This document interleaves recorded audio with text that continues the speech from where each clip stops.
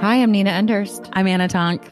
Welcome to How to Be Human, a podcast that explores the common and often confusing themes of humanness. On this episode, Anna and I discuss attachment. Take a seat, clear your mind, and let's chat.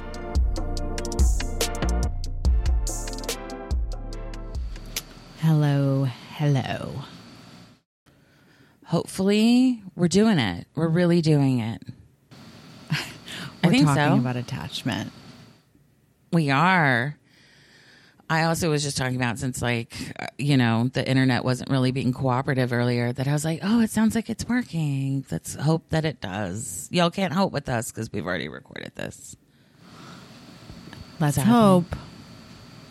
So, attachment. we have many definitions, right? Or just one?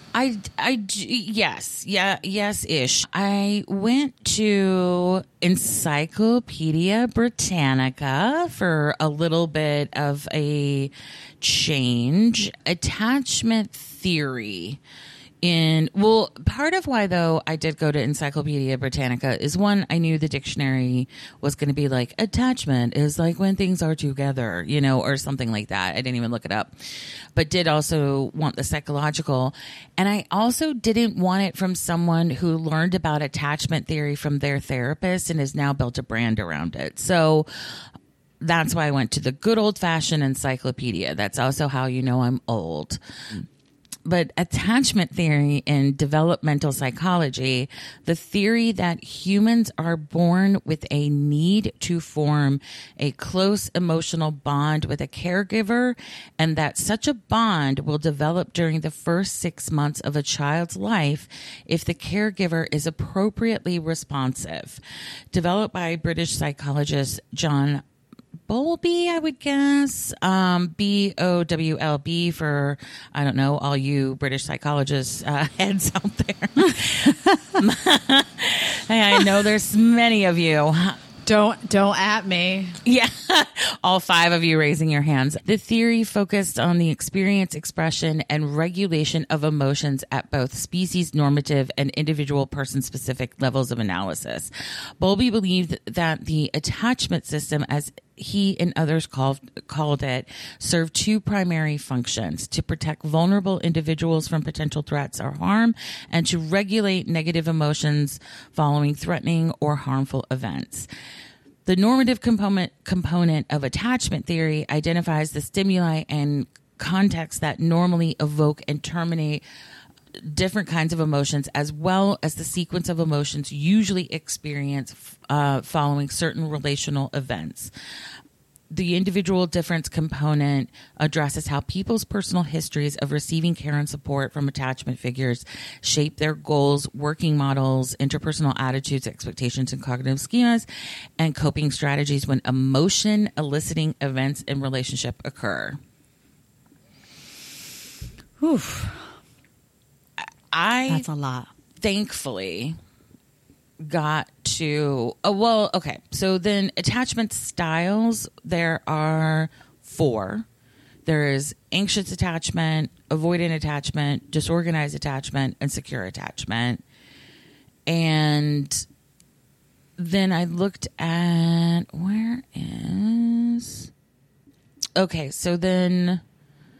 research on Bowlby's theory of attachment showed that infants placed in an unfamiliar situation and separated from their parents will generally react in one of 3 ways upon reunion with the parents. 1, secure attachment. These infants showed distress upon separation, but sought comfort and were easily comforted when the parents returned. 2, anxious resistant attachment. A smaller portion of infants experience greater levels of distress, and upon reuniting with the parents seem to seek both comfort and to attempt to punish the parents for leaving.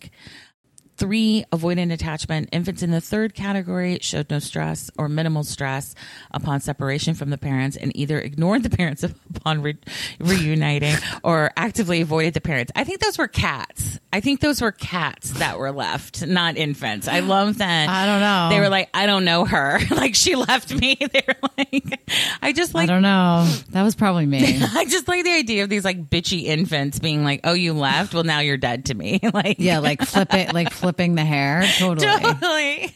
Whatever. Hope you had fun. Yeah, hope you enjoyed it. In later years, researchers added a fourth attachment style to this list, the disorganized, disoriented attachment style, which refers to children who have no predictable pattern of attachment behaviors.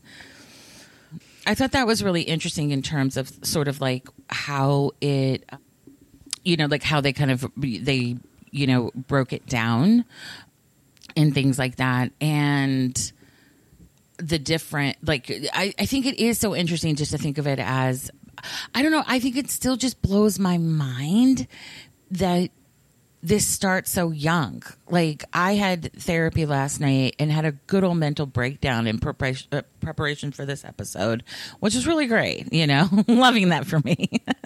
Yeah, loving that for you too.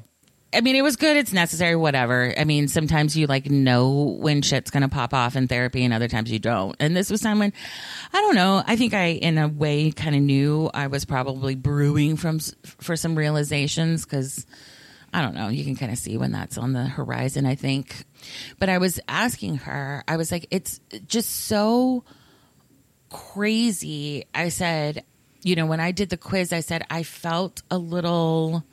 I was upset. I was like, I wasn't upset. So I'll reveal mine. I was anxious, preoccupied, which didn't surprise me at all. I did not think I was going to be secure. I didn't. But something about the way Nina and I did our little tests. I almost said we did our little testies and was like, oh no. But then I had to tell myself anyway. We did it at the Attachment Project, and they do, I think, a good job of explaining things, but it's also really honest. And it's, kind of, I think, hard to hear in a way. Like, I know for me, what was hard about reading my own little report was, I'm looking through the whole little thing. It's like they almost give you too much information. But he was it essentially was just sort of saying that there was that that my parents maybe had tried, to meet my needs and all that sort of stuff, but weren't able to understand or how to do it. And so that also triggered, for my type to essentially work harder and all this stuff. And I was just like, oh my God, there's just a lot of this that I agree with. And for secure is 59% of adults per one large nationally representative study. And anxious preoccupied, I was surprised, is 11% of American adults. I was shocked at how high the secure was, and I was shocked that I got that. I wasn't shocked at all. I was not. You weren't? At all. No. Mm-mm. What? Yeah. I wasn't. I mean, that not even because you're married. If you think that's a factor. Of course not. No, I don't. Well, Christine and I hashed it out last night, and I was like, I didn't think that Nina was going to be. I was like, I'm not upset because Nina's secure, and I'm not. By the way, she's like, I don't think you are, and I was like, and I don't think Nina's secure because she's married. She's like, I don't think you do, and I was like, okay, I just want to be clear. Oh my God, if I had taken this quiz 10 years ago. Though that is something I was reading or listening to in the Attached book. Who is that by? Hang on one second. We'll put it in the notes, but I have it right here. Attached by blah blah blah by Amir Levine and Rachel Heller. But they were saying that it can and does change. Yes. So that's great news, and it definitely made me feel good that I've. Obviously, because I answered everything very honestly. Same. So much of mine I laughed about, though, were I chose a lot of neutral, which I think was kind on my part. But it was honest. I did feel neutral on more things than I thought I would, which I think was a part of the the results. But yeah, I am happy to hear and know that things can change, because obviously we know that, but especially with this stuff, I think quizzes I take with a grain of salt, but something has shifted, and it's nice to see that on paper. I'm laughing because, like, as I was weeping in therapy lesson, I was like, I'm not crying because of an internet test, okay? And she's like, again, I know. I was like, oh my 4 God. years ago, I did this test and I was secure. She's like, I know. I remember you telling me. Wait, really? Yeah, I was. Isn't that interesting? That is interesting. So what do you think shifted? Honesty or Yeah, what? maybe. Yeah. You know, I think it's like, I think something too I'm realizing is my perfectionism runs much deeper than I've probably been willing to realize, which has covered up a lot, you know? And I think that a lot of things, I think part of why seeing the results and like reading what, you know, being anxious, like, you know, like some of the stuff that comes with it. And I mean, like, I'm like, I'll be honest, I don't care. Like, as if y'all are like, you know, forcing me to or something. I'm like, I'll read it. I don't give a fuck. But it's like, you may, Tell me I won't. Yeah. You may feel as though you're less than others. The low sense of self-esteem associated with the anxious attachment style often results in feelings of not being good enough. Yeah, 1,000%. Do you know how much of my life and therapy, healing, being a fucking tarot reader, the amount of my life that has been occupied by trying to heal that? And I think, and so when I was talking to my therapist, I was like, it's so confusing, because I'm like, I don't think I have low self-esteem. You know, I don't think I have these things, but I would be lying if I didn't say that I grapple with these things, you know, like, and it was funny. I brought you up. I said, I've seen so much of this play out with my partnership with Nina, of like where she doesn't doubt herself and where I do. Like, it's a huge place you and I diverge, you know? And I'm like, and this makes so much sense to me. Like, you are more secure than I am, you know, like in that regard. And so when I was talking to my therapist about it, she's like, a lot of this stuff for you was put into place probably by 18 months old. Like, that's just what we know now at this point, you know, firmly in place by 4 years old, you know? And I'm like, that's just so mind boggling, you know? And I was like, what makes me upset is I've spent so much time, energy, money, because, like, let's talk about that. Money is a huge factor in healing anything, you know, getting access to anything. So that I was like, and I'm 42 years old and I'm still fucking here, you know? And she was like, I feel that. I get that, you know? But she's like, the best thing about attachment wounds, and I was like, this is going to be a hard sell for you, Christina. What is the best thing of attachment wounds? Is she's like, they can be healed. They absolutely can be healed and repaired. And I think I offer that up to myself as much as I do to any of y'all listening, because I do think there's so much out there about attachment. There's so much on the internet. There's so much on social media. It's very trendy. I don't hear people talking so much about how you heal it. I hear a lot of people just talking about what their attachment style is and what maybe that does for them. And so I was saying that, you know, to my therapist, and I was like, I have this very physical reaction sometimes to, like, when someone is trying to connect with me, and that's when, and I made her text it to me because I was like, I'm going to forget this. And she said, and she was like, tell me about it. What happens? Da, da, da, da, da. And she goes, it's not so much relationships, love, or all that stuff that freaks you out. It's connection, because the people you trusted to keep you safe and alive were the people that unintentionally unintentionally / intentionally harmed you. So you internalize connection as not being safe.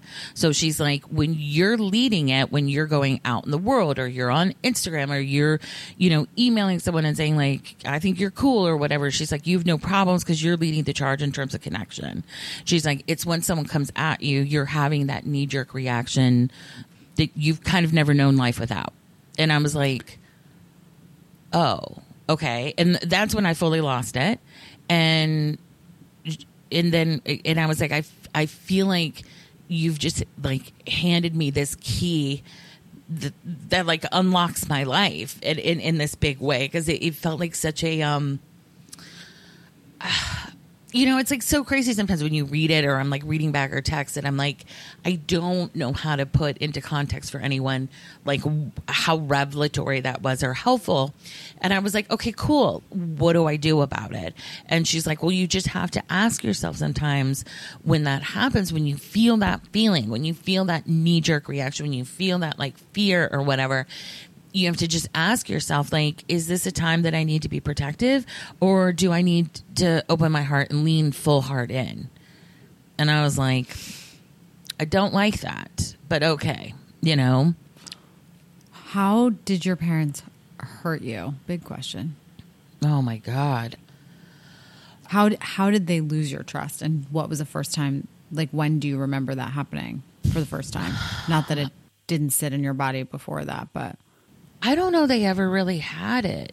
I mean, honestly, like, it's like, I think what makes me so sad now is it's like this comedy of errors in so many ways.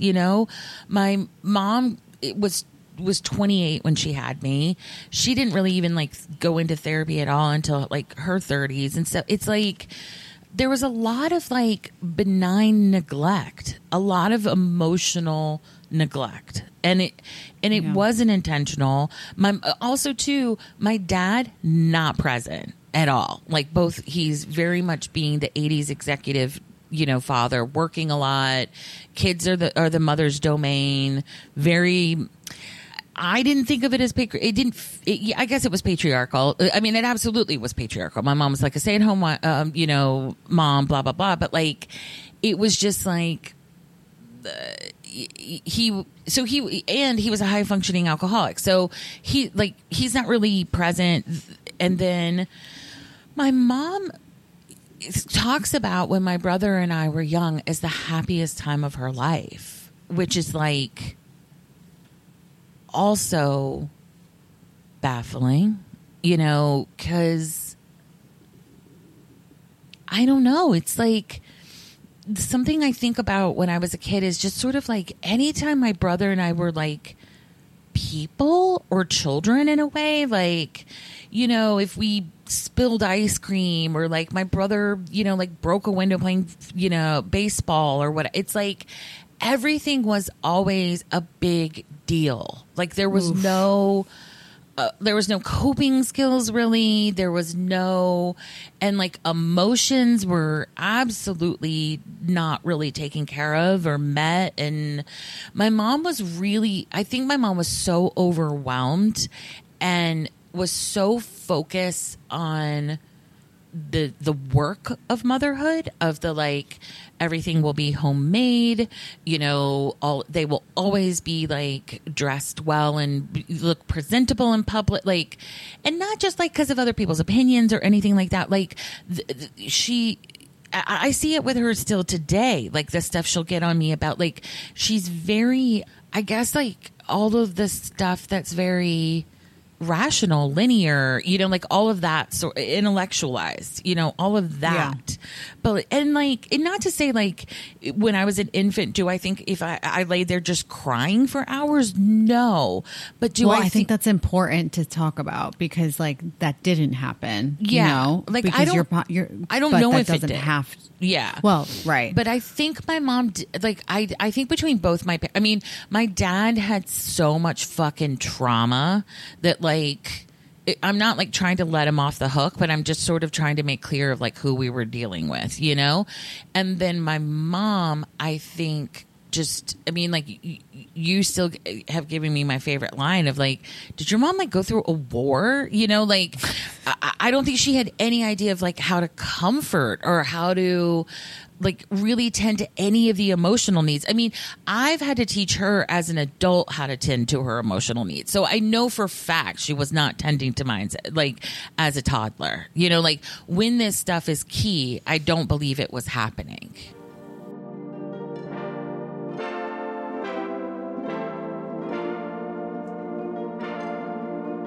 Yeah, and something happened today with Milo. It's been happening a lot lately where he's like, he thinks that he's like, okay, so he peed on the floor by accident, which I was like, no big deal. That thing flies everywhere, you know? And it's also just funny. Like I sometimes I really do love to hear like what mom problems are. And it's like, well, today we had some pee on the floor. Yeah.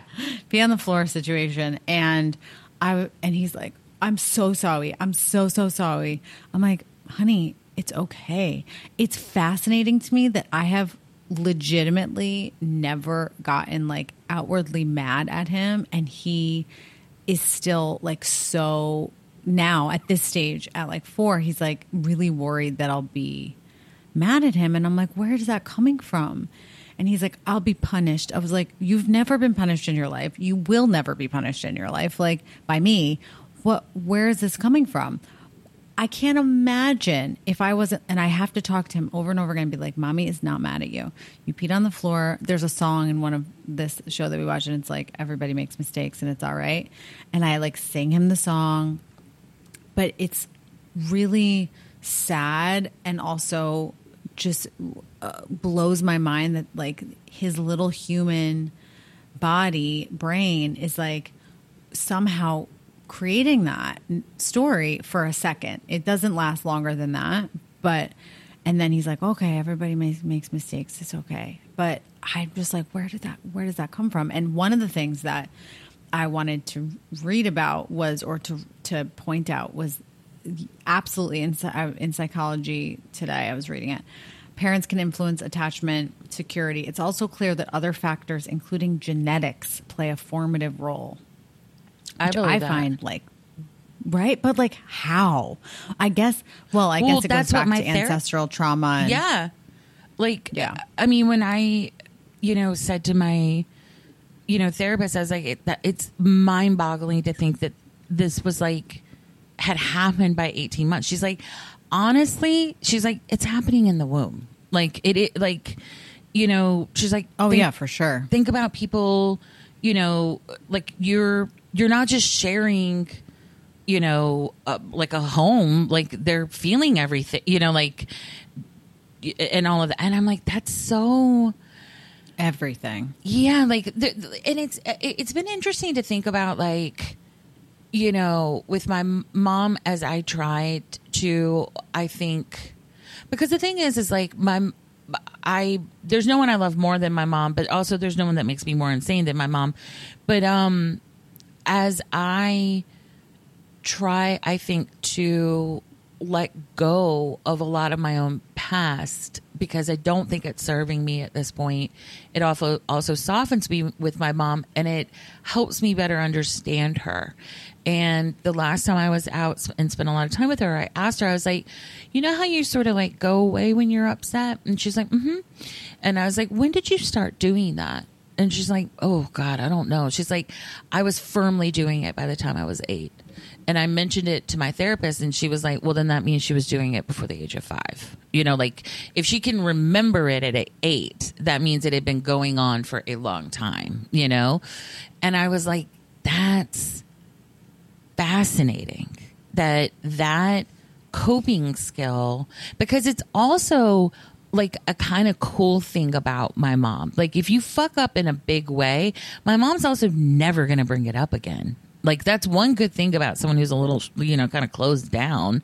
She's also not going to revisit it, which is kind of cool. And I think it's been interesting for me to think about like, okay, maybe my parents are the point of origin, but how has this influenced like our family dynamic? Like something about hearing my mom starting this at, you know, like hearing her coping strategies and survival mechanisms that began so young, like it's made me be less, I think, obsessed and in love with my own, and made me take a greater understanding of what my own family's maybe trauma is and pain, you know, like I think as a white person, I shy away sometimes from intergenerational trauma because I'm like, do I have it? And then I'm like, of course we do. Everybody does. Anyone who has ancestors does. But, you know, I don't want to take up too much space in that conversation. But when I do think of it and looking at my own family personally, I'm like, whoa, yeah. Well, you don't have to do it on social media, but you got to do it because I was just with my aunt this weekend and she was like, she's the only one in my family who will talk about, I mean, maybe I haven't asked my mom enough, but my mom doesn't really like to talk about her past, but my aunt is a lawyer and she's so inquisitive. She's been asking questions all her life about our family and about where we come from. And on both sides of my family, both parents of my mom's were, I don't want to say abandoned in some ways, but like had to be detached from their parents. My grandfather was sent to an orphanage so his dad died and his mom could not afford to keep her two children. I mean, which like is horrific. So she sends my grandfather to an orphanage on, I think it was on the Upper West Side. Anyway, not necessarily important, but kind of interesting because that's where like I landed the first, you know, year of being in New York. And it's just you don't even know what's swirling around you. I had no idea that my family, whatever. Yeah. So and then she got him back, but it had been years. So imagine you're with your mom, then your dad dies, then you have to leave your mom to go into an orphanage. You come back a teenager. I mean, how was he going to be a good father? Which he was not. He was angry and treated my mom like in an awful manner. And, you know, maybe there were good things, but I've never heard any. So that's her father. Then her mother's mom, when she was pregnant with my grandmother, her husband died. Then she went back to Germany to like get something or tie up some loose ends. And while she was there, her sister, and so my mom or my grandmother was back in the States. Or wait, no, other way around. My grandmother was in Germany. My great grandmother went to the States. Her sister, while she was in the States, convinced her that there was no life for her in Germany. So my grandmother and my grandfather are there for, I think, years without her. Imagine she's like, be right back, just going to the States for a minute and doesn't come back for years. I mean, so yes. Yeah. I mean, it's like part of me is like, I don't want to judge because I'm like, what the fuck would I have done? You know? But then I'm also like, how did we not as a society go like, this is going to have repercussions? Like we still don't do that. We true. Still let children, I will get so heated about this. And I'm sorry if you've done this. I'm not judging you, but I believe the practice is cruel.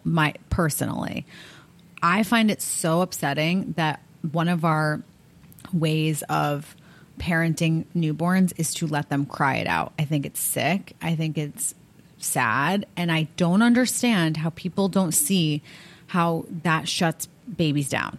Of course they're going to figure it out eventually, but why? There is another way. And I'm not saying that everybody should be having a family bed. That's not what I'm saying. I understand that there are so many different ways to parent and it's not for me to judge. However, we have so many adults who are so disconnected and detached, and you don't think any of that has to do with how they were raised as infants? Of course it does. Like if you train a baby to be okay alone, they're going to be okay alone, quote, you know? Yeah. And that is not helpful. I'm not saying just, you know, if you were left in a crib, you will not, like, I'm sure I was, you know? I know I was left in a crib. I don't, my mom didn't breastfeed. It's not, I'm okay. But I'm just saying there are things that I really believe we do as a culture and a society that are so damaging, and we just act as if they're normal. We send children away well before they're ready, I think. I agree, but here's the thing. I'm going to say something. What? It's a little bit spicy, but Okay. a lot of my friends also too, like their kids that I'm sort of like, this feels a bit like a gamble of whether or not these are going to be very, very spoiled, entitled children. That some of the like trends now, like some of it feels super positive and like such a departure from how we I were raised. Fully agree with And you. I'm like, thank fucking God. But then I have friends that I don't know that they've ever said no to their children, or no is also a bit of a joke. Well, they'll say no, but the child still always gets their way. And I'm like, isn't there a difference between like emotional neglect and like free for all? I don't see a lot of nuance, to be honest, with like modern parenting. And I'm Yes, just sort of and- like, I mean, like all of it seems overwhelming and like a lot of work, and I'm glad that I'm maybe going to age out of it. So I don't, you know, but I'm more not judging anybody, but baffled. one of the Real Housewives just had a baby, and she's like 50 something. So like, I don't know, you've have some time to go.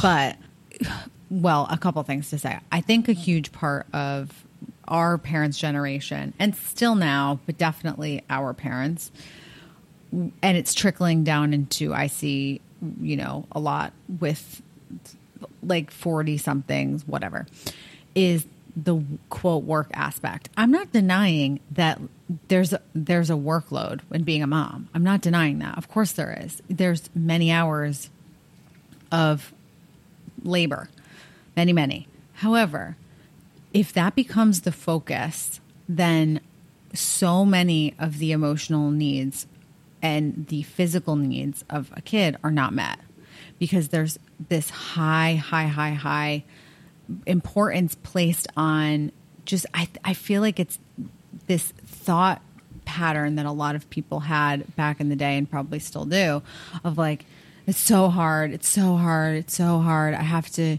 you know, just do whatever I can to make it easier on myself. Great. But in that, you are neglecting your child. You just are. There's no way not to, because you're so focused on yourself that and looking at this person as a job, that there's no way for you to really see what they need fully, I don't think. So I feel like there's a happy medium for that as well. You can give yourself this, you know, kind of talk about, yes, this is shit, man, this is a lot of responsibility and it's hard, and whatever you want to say to yourself, there's no wrong emotion. However, if that's the focus, I really think kids suffer. And I think a lot of our generation did suffer because of that. Absolutely. I mean, I think the problem with a lot of parents, or a lot of people our generation, is parents misunderstood like what the assignment was. Yeah, totally. Where they were like, oh, you're supposed to do, you know, so a friend of mine, Nick Werber, he's a belonging coach, but he's focused in family constellations, and he had done a post on Instagram about how to know if your parents were emotionally neglected. And he's like, I've been going back and reflecting on the book Children of Emotionally Immature Parents. There's a part of it where it talks about how the primary goal of parenting up until the 60s in the U.S. was obedience. Good parenting was seen as the ability to mold children into behaving properly, teaching them that the children should be seen and not heard. They should not act out, especially in public, or be emotional, was the dominant belief system. 60 years later, we see the effects of this way of parenting. living in a household that only focuses on obedience leaves children and later adults struggling to manage or understand their internal emotional world. A household that values obedience over anything else means everything's all right as long as you're not being too loud. Emotions are immature and or a form of acting out. You're spoiled or bratty if you cry too much. Children's problems are insignificant compared to the parents' problems. That I would say that's a huge one. Huge totally. thing in my household growing up. Like, and so I was when I here's what I was trying to find earlier about the how does your attachment style develop? The anxious preoccupied attachment style, referred to as ambivalent in children, is typically formed during the formative period in a child's life, the first 18 months, as a response to the child's relationship with their primary caregiver. It is believed that this attachment style forms from the child's perception of how their caregivers responded to their needs. In their understanding, they perceive their caregiver as neglecting their needs. However, it's important to understand that these caregivers likely do not intentionally neglect their child's wants and needs, but instead that the child understood their actions in this way.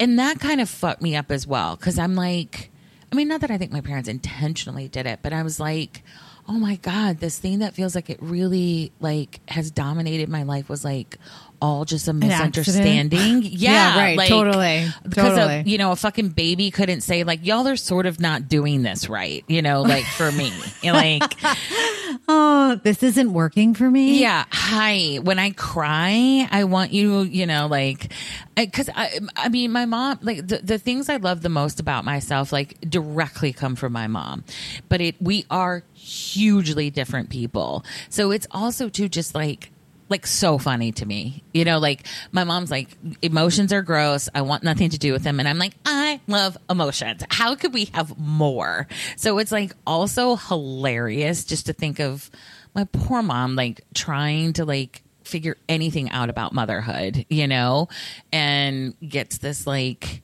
perfect storm of 2 water sign children's for her Aquarius sign. But anyway, consider a situation where a child understands that their caregiver is leaving for a few days. The child responds by becoming clingy and upset because they're going to miss their caregiver. However, if the caregiver was to misinterpret their child's behaviors as an attention seeking, instead of, this is my childhood. This breaks my fucking heart. 100% my childhood. And instead of cuddling and soothing them that they will be home soon, they punish them by refusing to give them affection.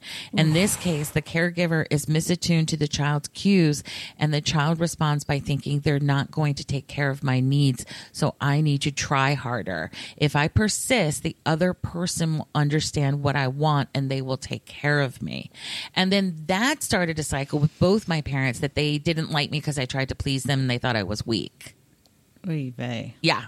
Lots to unpack, Nina. Lots to unpack. This has been one of those topics that I was like, yeah, let's do attachment. And it was like, oh, cool. It's going to be an excavation of my psyche. Wonderful. Literally.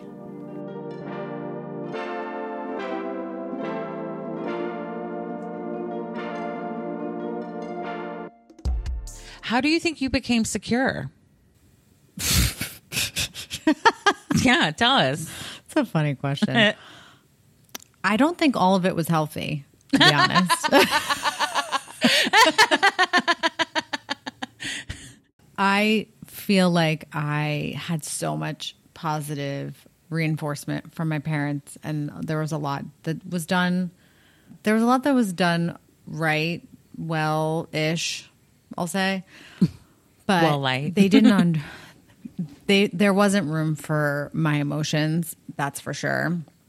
And so I just started taking care of myself. And that became really, really messy for me at points in my life, because I thought I was taking care of myself, but what I was really doing was seeking it, in other people, especially in male relationships, and just attaching to them. And when I was reading the attached book, it was talking about I guess it was, I can't remember which style, but, this is what one of the things I wanted to talk about was protest behavior. Do you know about that? Interesting. Okay. So if essentially back in ye olden days, prehistoric times, what's built into us in our DNA is that you stay close to your loved ones. It's a matter of life and death, right? So our systems developed to treat this as a necessity, right? Like that is just, again, part of who we are, no matter who raises us. That's why there's this kind of like animal. Oh my God, I'll tell you about the playground thing. When we went to a playground in Sag Harbor, and Milo, there was like these three girls, and they were like, one of them was like, "Get me more sand. I need more sand." I'm like, it's right underneath you. Like, what are you talking about? You're literally sitting on it, child. You're standing on it, honey. Like lollipops out of their mouth. And one of them was like, he's a boy. I'm like, yeah. What? He is. Oh yeah. And then one of the girls was like, he can't play on that. I'm like, oh yes, he can. She's like, my brother's using it. I'm like, no, he's not. He is not using it. He will use this. Anyway, the animal in me, and Wei felt it too. And Wei is obviously everybody on this fucking podcast knows he's way more even tempered than I am. And he was like, I don't give a fuck. I don't care if we have to keep him home till he's fucking like 10, 15. He will not follow people around. He will not, like, he was like, fuck those kids. And I was like, thank you. He was even more shocked than I was. There was maybe a few cute kids who were like nice, not cute. They were all cute, but they were, some of them are assholes. Sorry, some kids are assholes.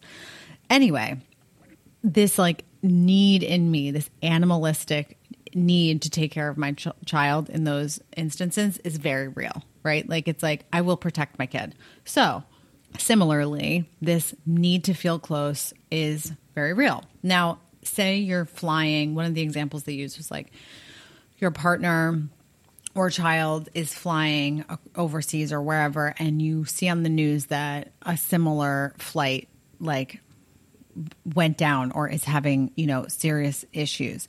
Your protest behavior is to be frantically calling every airline, trying to figure out trying to figure out where they are, that feeling in your stomach of just like absolute devastation, right? Mm-hmm. Which I thought was interesting. Anyway, my protest behavior was very clear when I was a teenager. I wanted connection so bad, but I didn't know how to ask for it. So I think I would push, or maybe this wouldn't be defined as protest behavior, but I think it would. I would throw like these monster kind of tantrums and demand the attention instead of asking for it. Cause I wanted to, I see now I wanted to be close to my parents, but I had no idea how to ask. And again, maybe this isn't protest behavior. It's just the way that I was insecurely attaching to them, or attaching to them because I was insecure. And I really think, I had attempted suicide a couple times when I was a teenager. And I really, obviously there was other stuff going on in my life. But at the time I got really upset when this kid at school said, she did it for attention, which I did not do it for attention. But looking back, I wonder, did I? I did want to die at some point.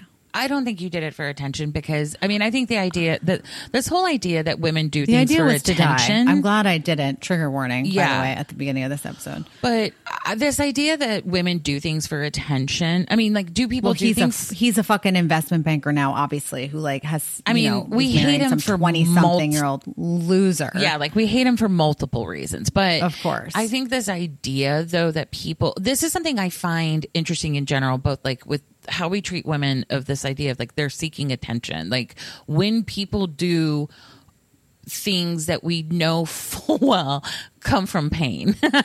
That like, Of course. oh yes, because the attention of a suicide attempt is so positive and wonderful. Yeah. You know, like and that's such the outcome could be death. You know, like the social it's currency insane. that got you was Totally. just such, Yeah, you know, really. like you were like Next Scrooge level. McDuck swimming through, you know, all this First social of all, currency. I was popular as fuck. It, Okay, like- I didn't need the attention. Yeah, I that- was like, I would- but for my I parents, bet you wanted to be seen, though. I think, like, Yes, from what you've by my said, parents. yes, yeah. Like, from what By you my said about parents. your parents, like, I feel like it truly was like a cry for help that you were like, 100%. I am drowning and y'all are Drowning. not seeing it. And no, like, you're no, and it only worked for a time, right? And so, Yeah. I think how I became secure was I did a lot of really unhealthy things for me, and I went through a lot of horrible relationships or devastating, you know,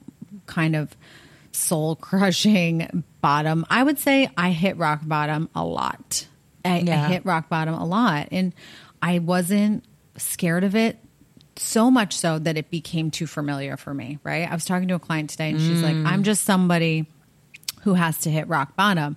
And I was like, well, what if you weren't? What if you weren't somebody that had to hit Yeah. rock bottom? Well, and that's a bit like what my therapist was saying to me. Like, what if she was challenging me with that of, what if you weren't afraid of connection? You know, and it's like, exactly. it's like it totally. you have to literally entertain that idea to even remotely To even open start. possibilities. Yes. You know, Yes. And so I got really sick of being at the bottom all the time and feeling so drained and exhausted and like shit about myself. And I honestly just started to really ask myself very uncomfortable questions. I think a pivotal time for me, which I've obviously talked about, was facing my loneliness in a very dramatic way, because I can't. Yeah, girl. you're being mean. And I'm She's sorry. acting innocent, I like she's am. just telling a story. It's me. I am. I'm just telling a story. But she's it's not. I am. Well, I'm. She is, You know, she is, she as is. my friend who was just here was like, you planted the seed in my whole car ride home for 3.5 hours. I'm just thinking about that thing you said. I was like, Anna said that I do that too. yeah, yeah, She's like, you know what you're doing.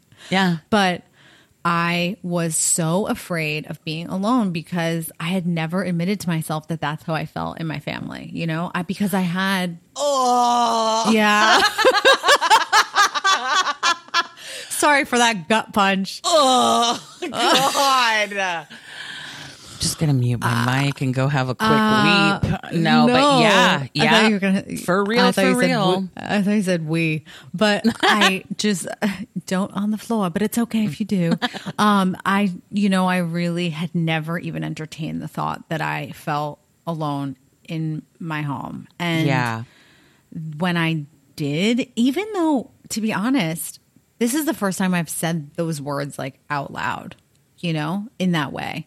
But I have been working with that idea for many years now, and Yeah. treating myself really, I don't, like to use buzzwords and things, and, reparenting and inner child work. Like, I believe in all of them very much, but I would say that so much of it was really having conversations with myself and, treating myself in a very gentle way as I navigated all this shit of, okay, yeah, your parents are, pretty great on paper. And I think a lot of people would be very happy to be part of your family. However, there was a lot of shit that went down. And just because you didn't grow up in poverty or have, certain types of abuse doesn't mean that your experience isn't valid. It is valid. Yeah. And I'm not talking about little trauma either. I had big trauma. Not that it matters at this point to anybody. It's like whatever you feel is what you feel, I mean, so my child is going to grow up, please God, whoever, I hope his childhood has little to no trauma, big trauma.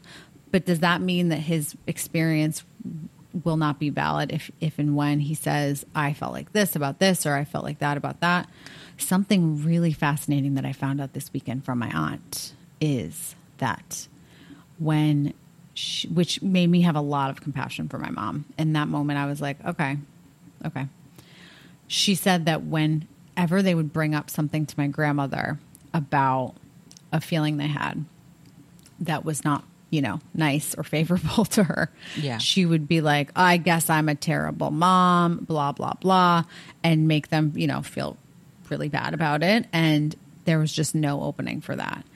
And I was like, oh, that's where that comes from. And that doesn't mean I don't have feelings, but it did come from somewhere, and it is inherited, and you have to work your ass off.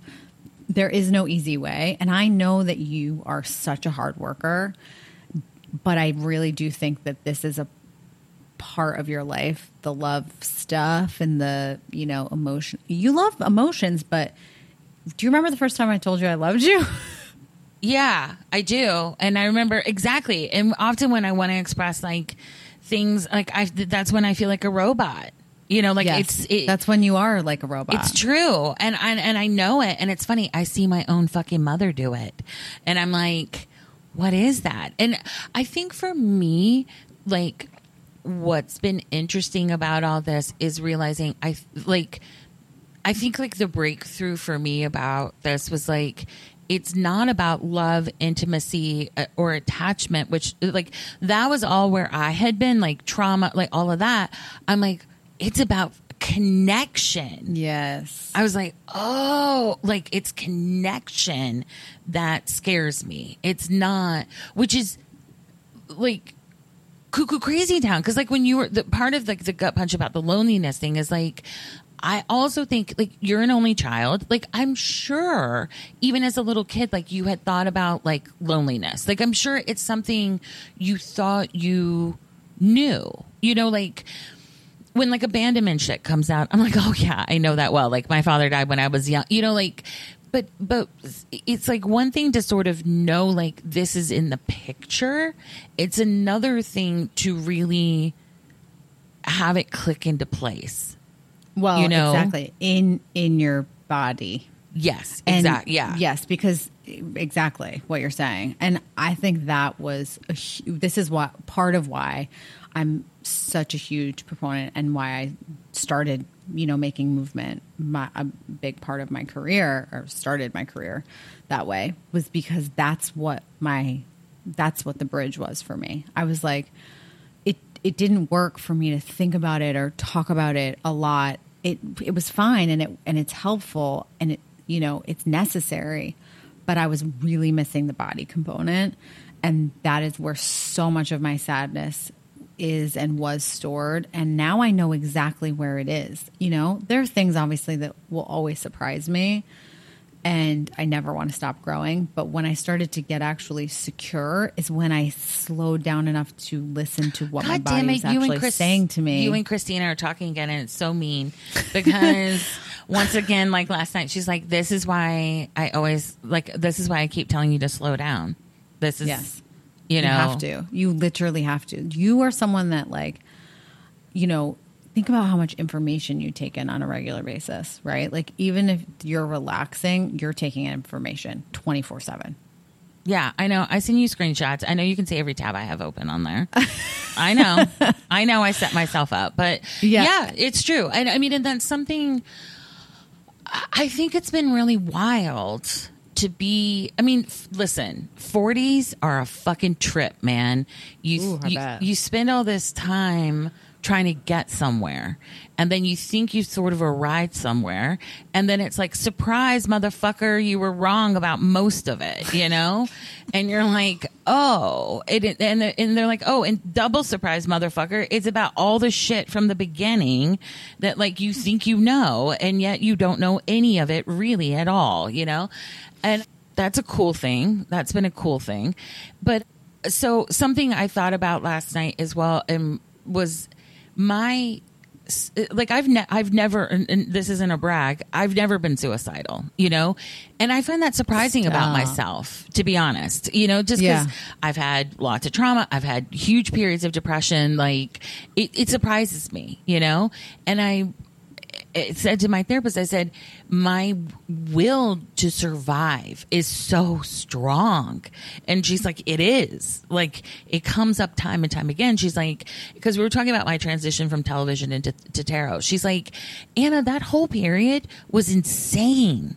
It was insane. She's like, you worked a full, for real, mega job all day, and then you went and worked another real job at night, and you did that for like 2 years, and then you left like a 20-ish year career to start a new one. And she's like, your last day of IFC, you went to go work a gig, you know, as a tarot reader that night. She's like, there was no space in that transition. And I was like, my survival shit triggered so strong. I said, I can remember how it felt. Like, it felt, she's like, I know there was no space for it. I would be like, do you want to talk about this? Or do you have feelings? And you couldn't go there, you know? And I was like, how do she's like, the thing you have to understand about your survival stuff is it's always like, when you feel things, it's going to fire to try to seek a solution. And it's on you to build up your ability to be patient, to know what is just you keeping yourself in action and what is actually a solution.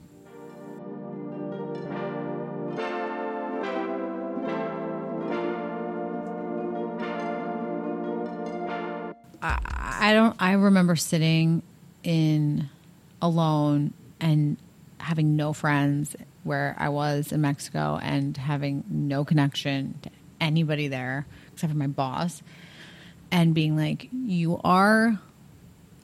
I didn't go there to party. Like, that's not what I was there for. A lot of people did, and that's totally up to them. I didn't want to be distracted. I was like, I came here to fucking work. You know, that was when I actually was the first time I was disciplined in my entire fucking life in a real way, was when I went there, and I was like, I wasn't swayed by anything. I didn't feel like I needed to be anywhere else. I was like, you will sit here. And I would sit in the studio sometimes for like 12 hours.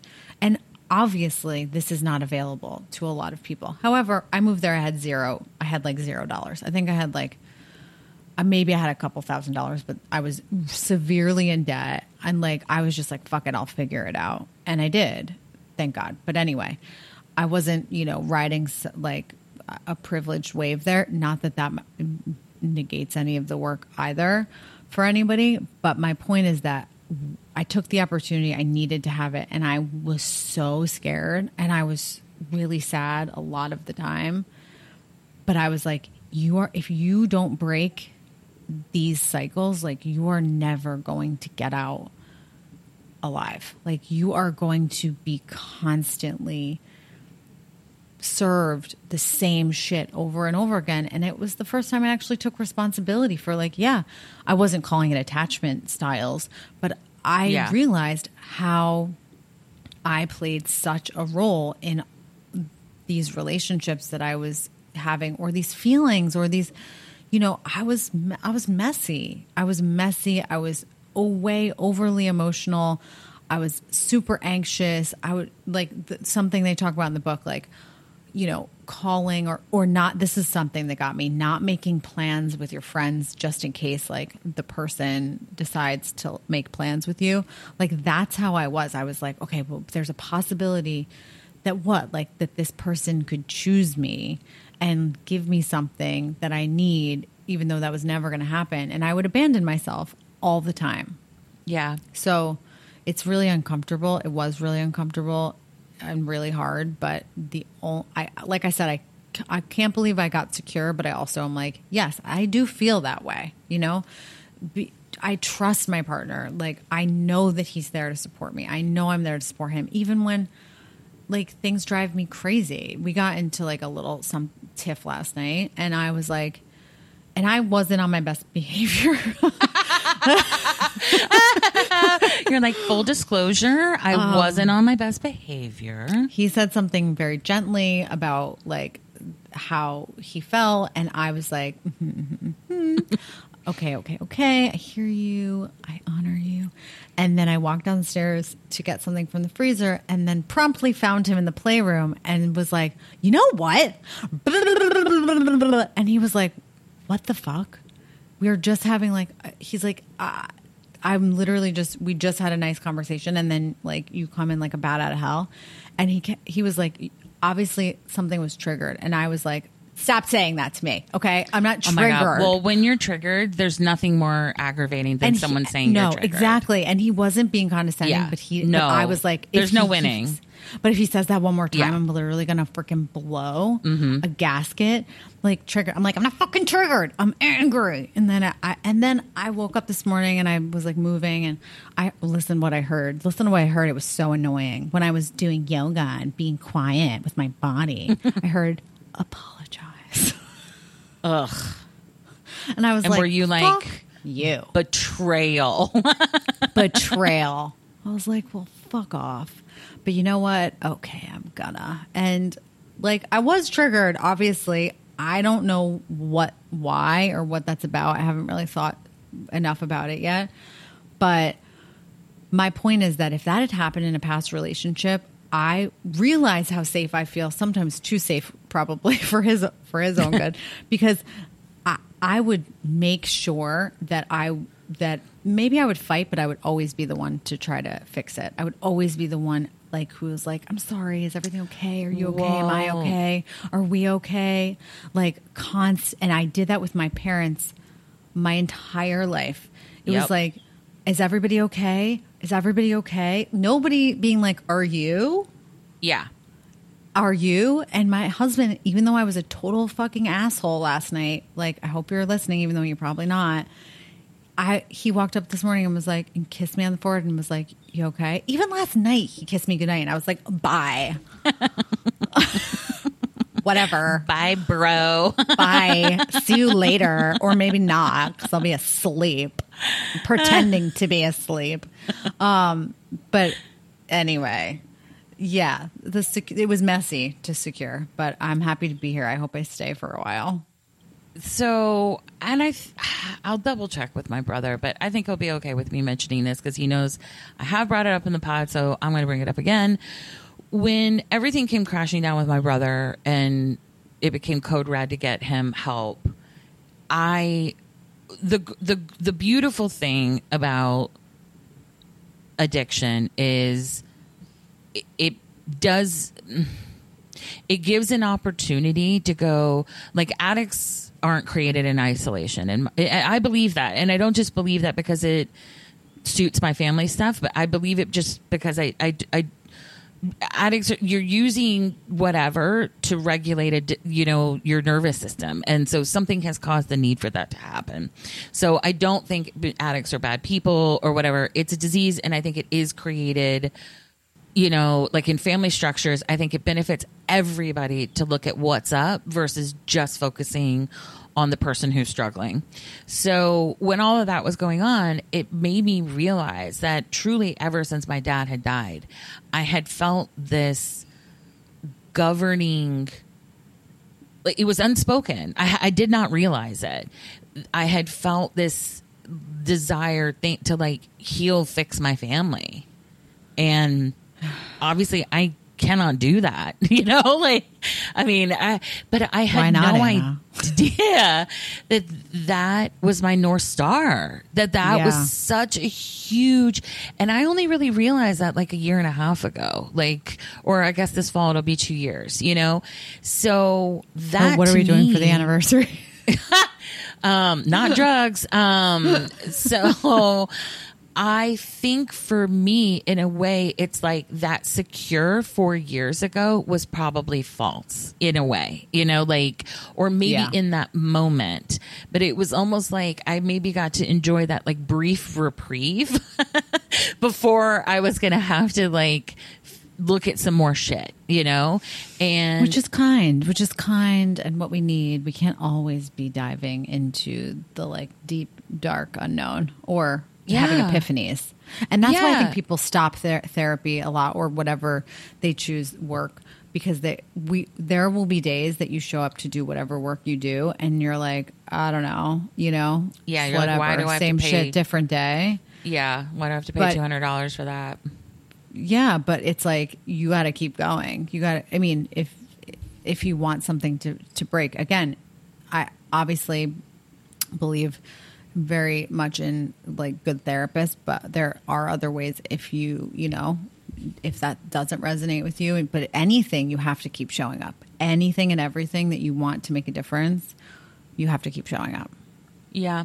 Because I think anywhere you're not getting where you want to go, if I'm really honest about it, and I think about that period of time, even when I got the Secure, like, it's not like my love life was all that different. You know what I mean? Like, the behavior was still there. The stuff was still there. Like, the block was still there. So anywhere, I feel like in some ways, even though it's like I've been a grump about this, it's like it's given me like this huge gift of, I'm like, oh, this thing that I'm like so sick of dealing with and figuring out, like, part of what has been frustrating for me is I've had no new information. It's like, yeah, I'm fucked up and I don't know what to do about it. It's like, I know. Hate that. You're like, what? Yeah, what else? You got? Like you should be dating. I know. I don't want to. I don't know why. It's like, I know. Yeah. Like, why are you saying, I don't know? It's like, I'm like, and it's like, I do feel like I've been given this huge gift of insight, so anyone out there who you feel like there's stuff you just keep slamming your head into a wall, like, take breaks, take care of yourself, but like, keep going. Like, you never know when that nugget of information can like change things for you. Amen, girl. And that is attachment, y'all. Yeah. Go get fucked up on attachment. I certainly did. Yeah. Go get fucked up on attachment. It was pretty high. It made me pretty high, man. Yeah. Nina was like, I am pumped. I was like, I had an emotional breakdown. This is going to be great. And I mean, it's true though. That's like what we're trying to do here. We just literally want to talk about it. So also I wanted to do a special shout out before we leave to the Church Times. Our first hater in print. We Thank you. We don't so know. We don't much understand. We don't understand your review. It didn't make sense at all, even though we both speak English. So, but Church Times in the UK, thank you for listening and thank you for hating us. That is one of my personal goals, is to be denounced by the church. So, amen. Yes, Bless. thank you for choosing to review us and be baffled by us and make fun of us for saying like. Next time when you review, you can just say, we don't like women, and save everyone a lot of time trying to understand your review. Just leave it there. You don't have to use big words you don't understand how to put in sentences. Till next time, everyone. Bye.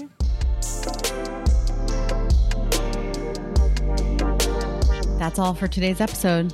If you're interested in submitting a topic or want to submit a question for our advice episode, please join our membership community at howtobehumanpod.com. Thanks for listening, and remember, we're guides, not gurus.